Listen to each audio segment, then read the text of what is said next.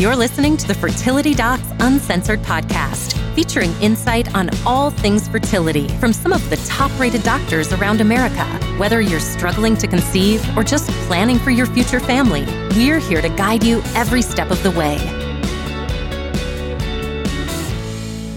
Hello, everybody. This is Dr. Susan Hudson with another episode of Fertility Docs Uncensored. I am here with my lovely co-host, Dr. Carrie Bedient from Fertility Center of Las Vegas. Hello. And Dr. Abby Eblin from Nashville Fertility Center. Hi, everybody. We have a very special guest today. We have Carol Silverberg, who is the founder of, I don't want to mess up the name of the foundation. Fertility Foundation of Texas. Very good. And we're going to talk a little bit about what exactly the foundation is and a little bit kind of in general about grants and those types of opportunities for patients who are looking for some financial help along their journey. But I understand, Carol, you've had an afternoon investigating something a little unusual. Like when you told us what your topic of your Google search was, all of our ears pricked up because we're like, yes, we must know more. I can say I've never Google searched that before. So what was your Google search of the afternoon? I'm looking for chainsaw oil for my new chainsaw. I didn't even know a chainsaw needed oil. Was that a birthday present from your husband? Right. No, Valentine's gift to myself. Oh, wow. I've always wanted a chainsaw. I do the power tools around here, and that's just the one thing missing from the collection. Should we be worried that this was a Valentine's Day gift to yourself? She loves herself enough to give herself a chainsaw. It goes with the garden. So what do you do in the garden with the chainsaw? Do you like climb up and trim the trees or? Well, that's what I'm going to tackle now. We had, with our freeze in the end of January that we had in Texas, we lost a lot of bushes and trees. Aww. And it seemed it's a good shortcut to get rid of some things that needed to get trimmed up. Yeah. What other power tools do you use? Are there any other big tools that you use, or is that the only one?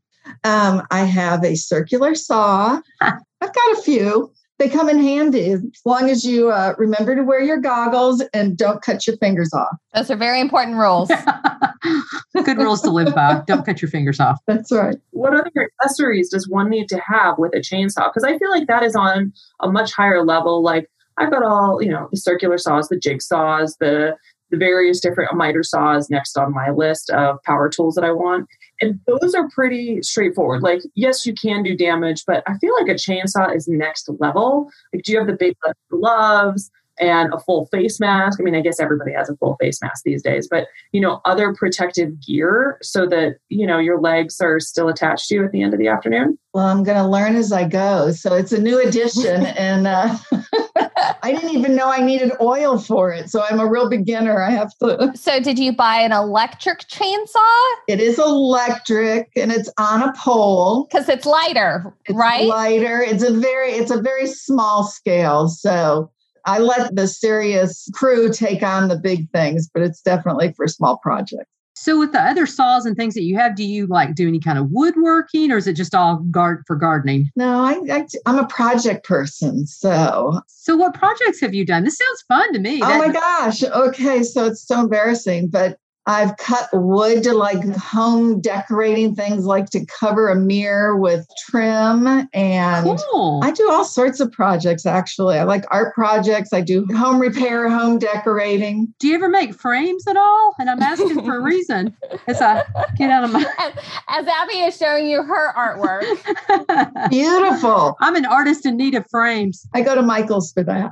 Oh, okay. Yeah, me too. But if you guys got miter saws, you would be able to make your own frames and they would be perfect and beautiful and sized whatever you want. So yes, you can. I need some training. That sounds like a great idea. They're actually not that hard to work with. Like I can figure it out. And evidence, I still have all my fingers.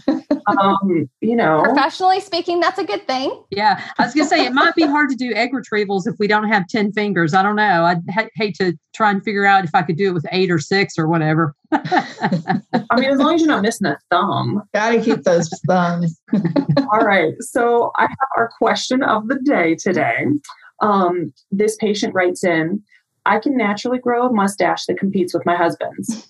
And hairiness can change during and after pregnancy. Should I hold off on laser hair removal in case all of this fertility treatment pays off and I get pregnant? So what do you girls think about the state of the hair, pre, post, pregnancy, fertility treatment, all the things? It's one of those things that if you are starting off with enough what we call hirsutism, which is hair growth that you don't want it there in abundance of what you would really like to have, you could probably have some of your laser hair removal. Now, understanding that laser hair removal, though they tout it as permanent, really isn't. I mean, it's one of those things that you do have to kind of continually do maintenance per se. I mean, you don't have to do it as often as if you do like waxing or plucking or threading or, different things like that. But people respond differently hormonally.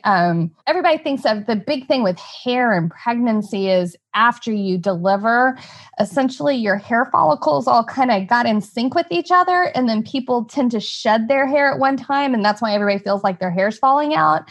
But that's not going to affect like hair like on your face or you're giving your mustache or something like that. So I don't necessarily think that would be a reason not to. Now, of course, I would definitely talk to your doctor before using any like chemical or medication type thing to prevent the hair, because a lot of those things are anti-pregnancy friendly. So what do you think, Abby? Well, I think if you were not trying to get pregnant, the idea is to try and get your testosterone level down lower, because testosterone is what kind of grows hair on your face. So a lot of times patients with polycystic ovary syndrome tend to have more testosterone. So the idea would be to get your testosterone levels down lower. But I agree with Susan, if you have thick, dark terminal hairs, the only way they're going to go away permanently is to do laser hair removal. So, if you're trying to get pregnant, we can't really treat you with those hormones to get your testosterone down. So you can get rid of the thick, dark terminal hairs that you may have right now that cause you to have a mustache or a beard or whatever. But just know that after you have the baby, probably you're going to have to do, like Susan said, a little bit more to get rid of maybe some that have arisen, between the time you did it before and after you have the baby. Yeah, I would agree with all that. For people who have a heritage that naturally disposes itself towards more dark terminal hairs, it tends to be a more lifelong project. And the laser type treatments tend to be pretty effective at getting big swaths of hair to be gone, but it's never going to catch everything. You're always going to have to go in for touch-ups and maintenance. And so I think that it's probably a worthwhile thing.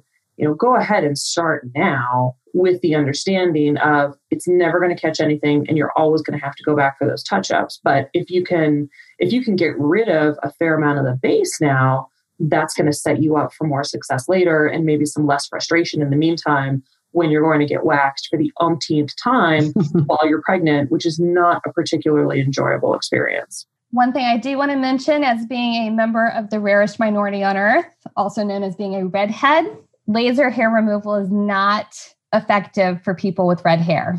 Or blonde hair or white hair. Come on, they've got some of the new, and I don't know how to pronounce it, like some of the newer lasers are more effective at the fair hair. Not in the same way that they do with us who have like dark hair and are team pasty white girl.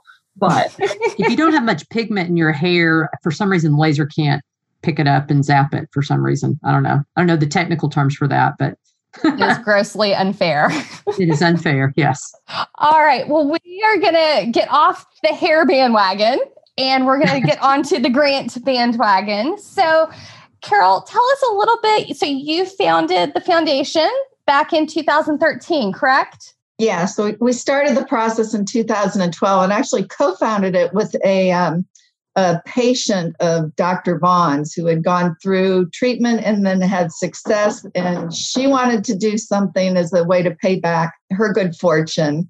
And I was in the process of doing it as well. So we teamed up and we started it all in 2012, but we got up and going in 2013. Wonderful. Wonderful. Well, how do these foundations work? How do y'all do things? How do you pick people? Like what's the skinny? And can I ask one quick question just to make sure that I understand? Like, is the primary goal of your foundation giving grants in order to help people get through treatment. Am I understanding that correctly? Yes, we actually, our foundation has a twofold mission. One is to create awareness about infertility as a medical treatable condition.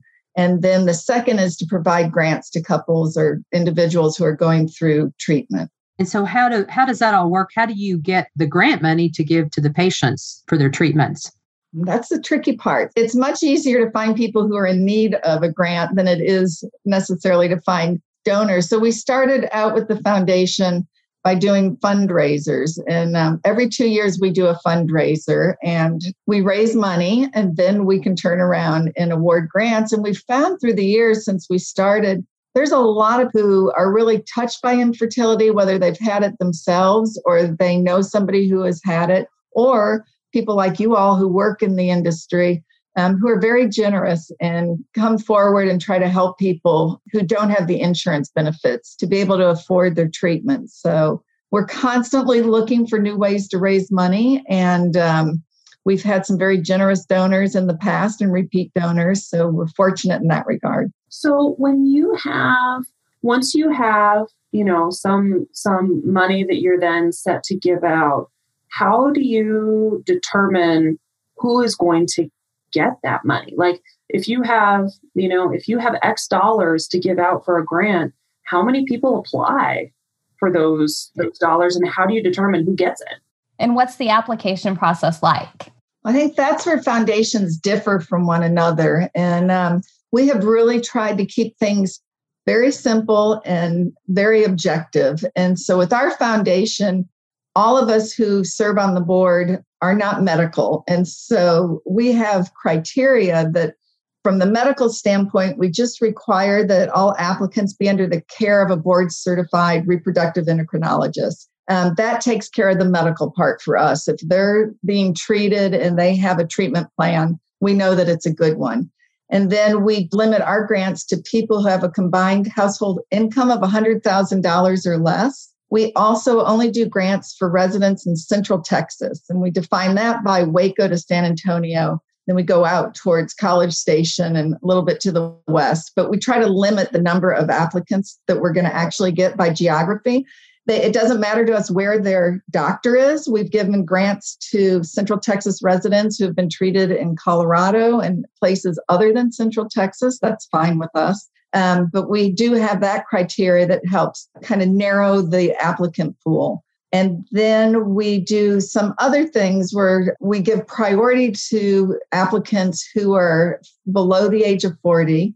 And we prioritize too for those applicants who don't already have living children, which is really hard sometimes because we understand secondary infertility when they really, in some ways, I think it's more stressful for patients when they really want to have another child because they don't want their only child to grow up without siblings. And so on those two criteria, age and children, we have flexibility, but that's sort of our way of narrowing down the applicant pool to try to help people. And then once they apply, if they meet all of our criteria, we do require paperwork, and that sometimes people step out just because it is a little bit burdensome. We need 2 years worth of income tax returns, and we need their pay stubs, and we look more at the financial picture to make sure that these people really fall in that group of people who have jobs. Sometimes they have homes, they just don't have enough saved, or they weren't expecting this expense at this particular time in their lives. So all that criteria helps us narrow the pool. And then once they qualify, we do go through an interview process where we meet them individually. And sometimes we learn more that helps us sort of shift things around. And we have a pretty good track record of really trying to help people and finding creative ways to do it. So is the philosophy to give a lot to a few people to cover a big expense like IVF, or do you guys choose to give a little bit to a larger number of people? It's a great question, because I do think different nonprofits do this differently too. We, on average, give fewer grants, but larger grants to help people, because it's really that. And now, actually, I don't know what you all would say the average cost of IVF is, but if you add on genetic testing on top of that, it gets really close to the $20,000 price tag, if not more. And so $1,000 here or there isn't going to help most people that apply for our grant. So we try to give closer to the $10,000 amount. But sometimes we get really lucky that some people only need a couple $1,000s. So that helps us out when when those applications come through. So sometimes I have patients who are, I've talked to them about their fertility diagnosis, and we've talked a little bit about what things cost. And I think all of us are in non-mandated states, right? Right. Okay. So there are some insurances that cover treatment. Most insurances do not. We're still kind of in that mix. And I'll have patients who are like, well, before we get started, we're going to apply for some grants. And a lot of times these are patients who are really just beginning their fertility journey, whether they have to go straight to IVF or not. They are not people who have been through things. What advice would you give to people who have not done any fertility treatments going straight into a grant program like yours where there's qualifications? As far as advice, it's always tricky because if you had all the time in the world, you would just wait 5 years, save money, and then you'd be fine. But for a lot of applicants, time is of the essence. And they don't really have time to wait. And so we see a lot of couples who have done some creative things where, they already have some savings maybe, but also they may try to do some crowdsourcing, or they get family to help them in some ways. Once they start thinking, it's a shock enough for them to find out they have infertility. But then when they start thinking about how can we come up with the money, we've been really impressed in how creative people can be and the different ways they find to sort of piece money together to make things happen. You can always put debt on your credit card, which people hate to do. And we understand that. That's part of why we feel good that we can step in and help people. But, it's a tricky thing. The sense that I get, Carol, is, and I don't know, because I personally have not kind of looked real closely at this, but my sense is there's not a ton of money out there. And like, in your situation, for our listeners that are not in Central Texas, they don't qualify. So just, can you give our listeners some sort of sense to us, how readily available are funds for fertility patients? And is it somebody that has to have had fertility for a while before they are generally qualify, or can it be somebody that's new onto the scene of infertility? Definitely going to be somebody new onto the scene. Again, we don't, the only thing medically that we require is that they're under the care of a board certified RE. And so once we have that, we check it off. Sometimes people have gone through a lot of IUI cycles before they get to where they really have a lot of expense and they need some extra money. But it doesn't matter. We almost rather you not wait too long and sort of come to us early on.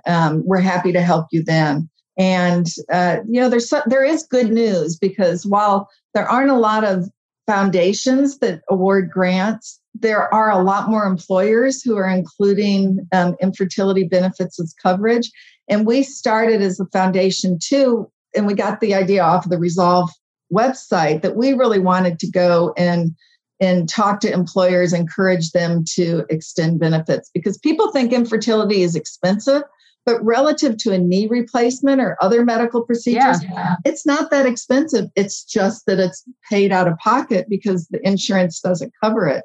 And that's the frustrating thing. The analogy I use all the time too is, if you had to have gallbladder surgery, if you have insurance, that's going to be covered. But if you had to pay out of pocket for it, it'd be every bit as expensive as, doing an egg retrieval. So I think people kind of, don't think about that in the same way. Well, the insurance industry is really behind, because we have the president of our foundation right now is a woman who is self-employed, and she didn't need foundation funds. She, on her own, figured out a way to get a rider to her insurance being self-employed, where they were able to creatively get insurance coverage with their company. And a lot of people don't know that. And a lot of insurance agents don't know much about that type of scenarios. So it's kind of a learning curve. And again, it's those people who don't give up and really take this financial piece seriously. Sometimes they find ways to uncover money that they didn't know they had access to.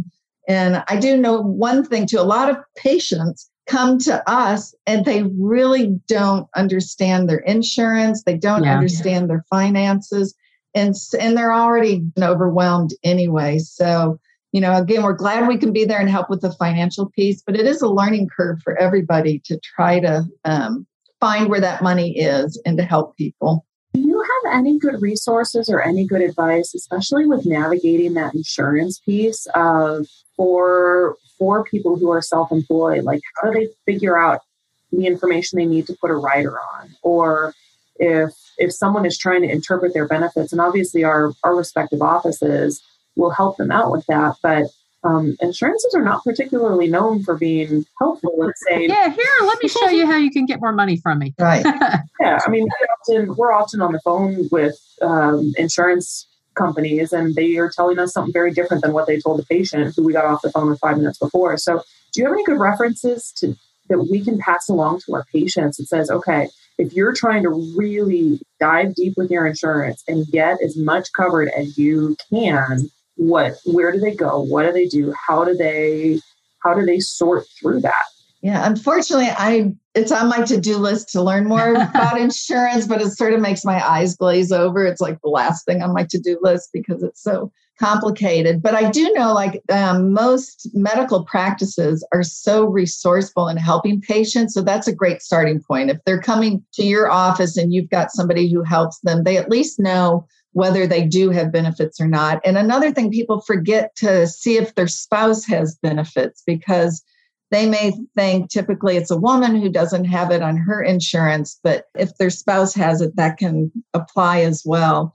And Resolve is a great resource for everything. And I do know they have a tab and information on insurance. Also, there are companies that are successful now that are really helping employees go and talk to their employers about extending benefits to infertility.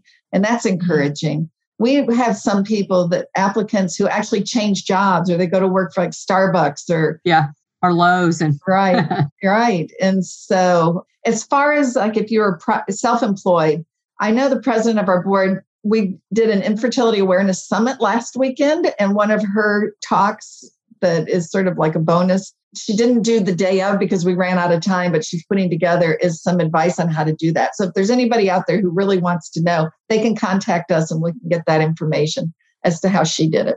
Do you know if Resolve has any pages on their website or anything like that for like grant programs that are available for people who are looking for additional resources? They do. They actually have a listing of grants like ours. We're on their website, and you'd be surprised. There are a lot of nonprofits that are helping people. And but the way they do it differs from place to place. And there's a lot that maybe just helps certain medical practices. They're really specific to raising money to help doctors in a certain group. There's some things that distinguish us. There's some they charge an application fee. It's non-refundable, or they'll charge for the background check. Things like that. We absorb those costs because we do fewer grants, larger amounts. So we feel like, here people are coming to us asking for money. We can't ask them for more money to process their applications. Is it pretty common? I actually had a patient ask me about this recently. Is it pretty common for there to be an application fee for grants? And I never knew what it was for. It sounds like that is something that is accepted and it's for the purpose of background checks and those types of things. Like, what are those? If you see a grant foundation that charges an application fee, does that send off any red flags in your mind? Or is that just, okay, this is common enough, I'm not super worried about it?